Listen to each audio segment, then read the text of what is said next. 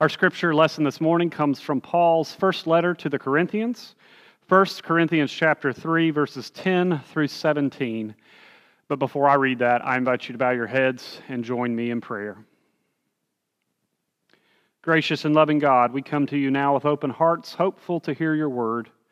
We pray by the grace of your Spirit that the words we hear and the thoughts of our hearts will lead us to your will for all of us as your church and for each of us as your children. Dear God, we love you. We thank you for your love. Amen. So again, 1 Corinthians chapter 3, beginning with verse 10. According to the grace of God given to me, like a skilled master builder, I laid a foundation, and someone else is building on it. Each builder must choose with care how to build on it. For no one can lay any foundation other than the one that has been laid. That foundation is Jesus Christ. Now, if anyone builds on the foundation with gold, silver, precious stones, wood, hay, straw, the work of each builder will become visible, for the day will disclose it, because it will be revealed with fire, and the fire will test what sort of work each has done. If what has been built on the foundation survives, the builder will receive a reward. If the work is burned up, the builder will suffer loss. The builder will be saved, but only as through fire. Do you not know that you are God's temple, and that God's Spirit dwells in you? If anyone destroys God's temple, God will destroy that person, for God's temple is holy, and you are that temple. This is the word of the Lord. Thanks be to God. This month, children all over our nation and even here in our city are going back to school. In fact, this past week, our preschool started back to school, and I noticed on the first couple of days there were a few toddlers who had those first day of school blues that we often see. And it reminded me of a story, a little anecdote that a friend of mine from South Carolina told me a few years back. Her church was actually going through a renovation. The sanctuary was being renovated, and so they were trying to worship over in their fellowship hall. And so throughout the summer, all of their worship services were held in their fellowship hall. This mom and her family and her young son, who was a first grader, were trying to worship in the fellowship hall, but it just was a little bit too much. He was a little too excited. And so the family decided that they weren't going to come back to worship until the construction was over. On Sunday mornings, the little first grader would get up and ask his mom if it was time to go to church, and she would say, "Oh, no, the church is still under construction." That went on throughout the summer. Even actually after the construction was over, they had gotten kind of used to sleeping in on Sunday mornings, and so when he would come in, she would still say, "Oh, no, son, the church is still under construction. We're not going back today." The summer went by, and August came, and it was time for the kids to go back to school, but that little first grader didn't want to go back to school, and he protested every day. He was not ready. He was a little bit afraid, a little bit nervous about going back, and so his mother finally asked him, "Why don't you want to go back to school?" And he replied, "Because I think school is still under construction." Well, the mom realized she had been modeling some poor behavior for her child, and so she reminded him that school was actually not under construction, that they were all ready for him, and in fact, they would be going back to church this next week as well. We're living in a world right now where I feel like everything is under reconstruction. A world full of uncertainty. We're not only dealing with this pandemic and the COVID-19 virus, but we're still dealing with racial tensions and issues of inequality all throughout our country. And in times like that, it feels like things are so uncertain and there's so much upheaval. It's hard to know what to do, and it's hard to know how to be a church. And that's what we've been talking about throughout the month of August, of how we can still be church during this difficult time. We've been looking at holy places in the Bible, and today we're going to be looking at that holy place called the temple. The temple was literally the place where the Spirit of God was supposed to dwell. It was the place of the Holy of Holies where the Ark of the Covenant was kept in that first temple. And the temple, throughout history, was often under construction. Just a little brief history lesson for you this morning. The first temple was built by King Solomon. You might remember we talked a couple of weeks ago about King David and how he wanted to build a temple, but it was King Solomon, his son, who actually built the temple of God according to God's wishes, according to God's plans lined out in the Scriptures. He imported the finest goods from all over the world to build this temple so that it would be a house fit for God. But even King Solomon knew that there was no building, there were no walls, there were no boundaries that could really contain God. And the main plans that God offered to Solomon for building the temple, and you can see this in 1 Kings in the Old Testament, God said, if you want to build a temple, the people must follow my commandments. Well, we know from the history of Israel that the people didn't follow God's commandments as God wanted them to. And they started to do things, building homes, building a society that made them feel comfortable rather than following the will of God. And so eventually, that whole society, including Jerusalem and including the temple, was destroyed. In 587, the Babylonian Empire came in and wiped them out and scattered the Israelite nation all over the world to try to destroy their faith, destroy their culture, destroy all of their way of life. It was many generations later, after many generations of being in the exile, where a new king came, King Cyrus the Persian, who came and conquered the Babylonians and allowed the Israelites to come back home, to come back to Jerusalem, to come back to their homeland, the land that God had promised them. And he commanded them to rebuild Jerusalem, and even more so, to rebuild the temple of God. You can read about that in the book of Ezra. He commanded them to rebuild the temple and commanded Persian people to offer help and offer gifts in order to help rebuild that temple. You can imagine for the people of God, this was a homecoming, a chance for them to come back to their way of life and to be faithful once again, to be faithful to the way that God had called them to live, to the practices of temple rites and temple practices that they had longed to do for so many generations. They wanted to follow the will of God, and this was their chance to be once again who they were called to be.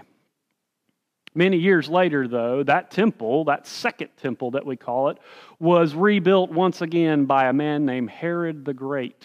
And this is the temple that I often imagine when I think about the temple of God. A temple built by King Herod who expanded that temple, made it huge and glorious and powerful. And it was a temple that overwhelmed the people and overwhelmed visitors who would come and see it. It was a temple filled with money and power and prestige. It was a temple that probably glorified King Herod and the people far more than it glorified God.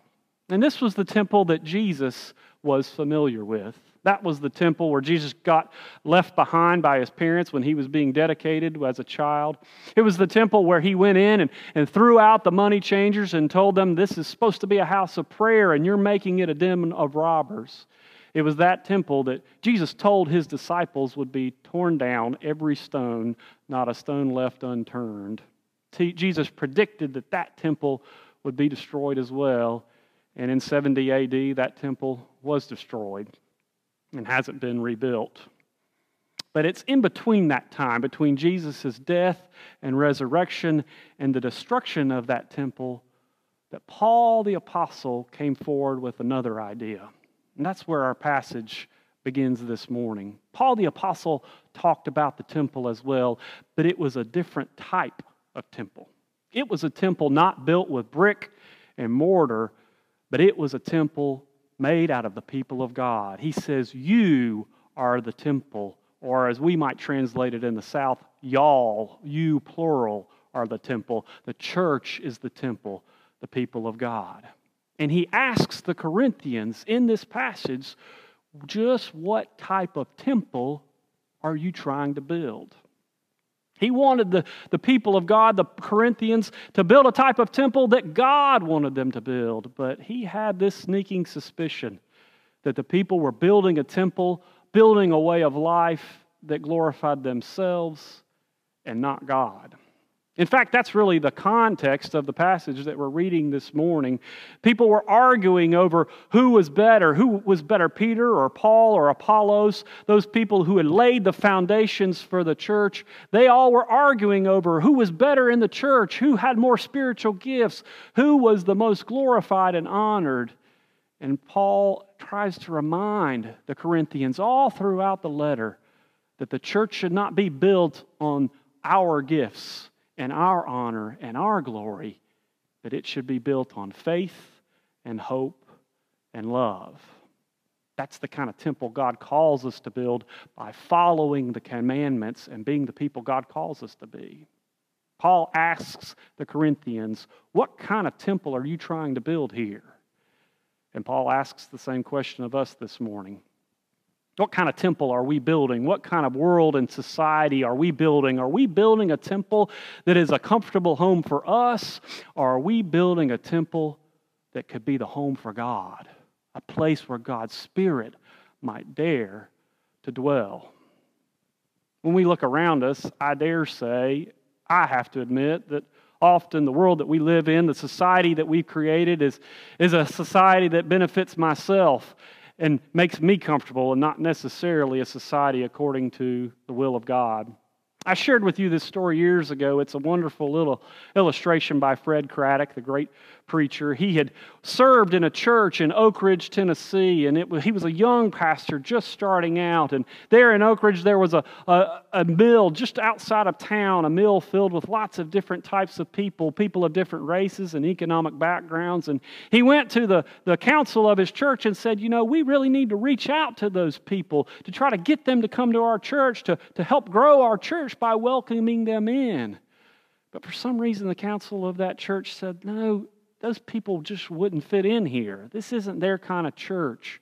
And so even though Fred protested, they all voted to let them go somewhere else, to let them find their own church, and that they would continue to be who they were comfortable being at his church. Fast forward many years later, after Fred had already retired, and they were traveling around, and he and his wife Nettie found themselves back in Oak Ridge, Tennessee, and they thought, it'd be neat to see if we can find that little church where I worked as a pastor. And they went up a little country road, and sure enough, they found that little white church with the little white steeple. It was still there, and to his surprise, the parking lot was full.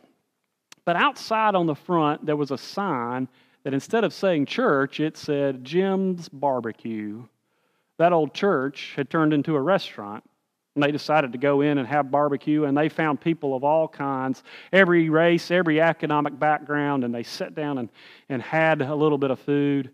And Nettie said, well, this place is a lot different. It's a lot more full than the church was before. And Fred said, that's right.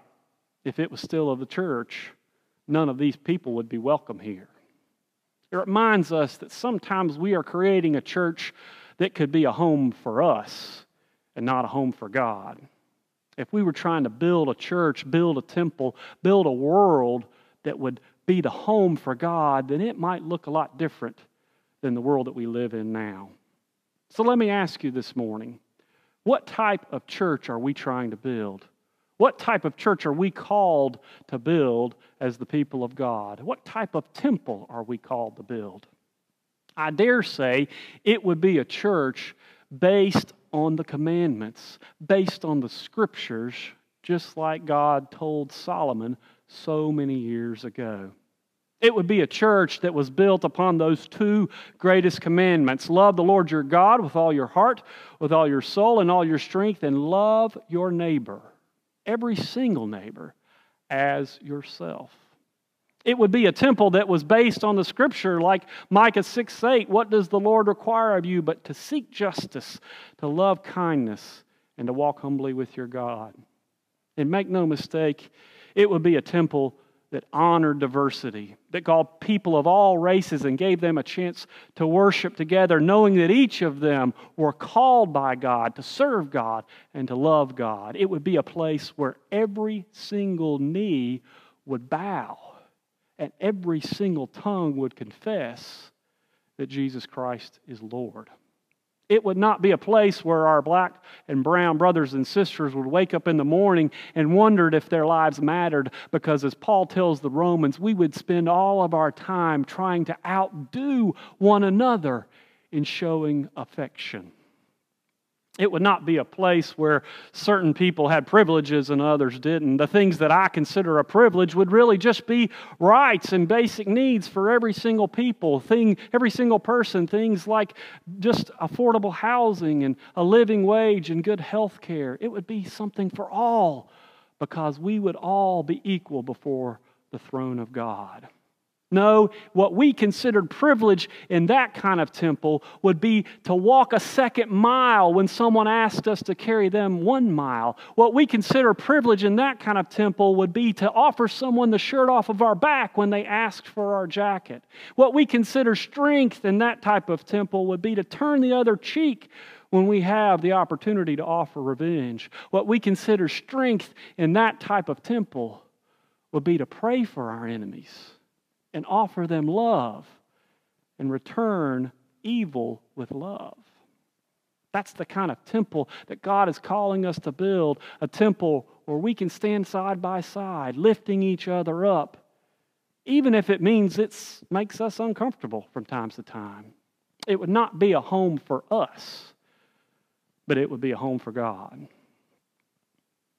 I dare say if we look around this world right now, that's not the temple that we've created. It's not the world that we've created.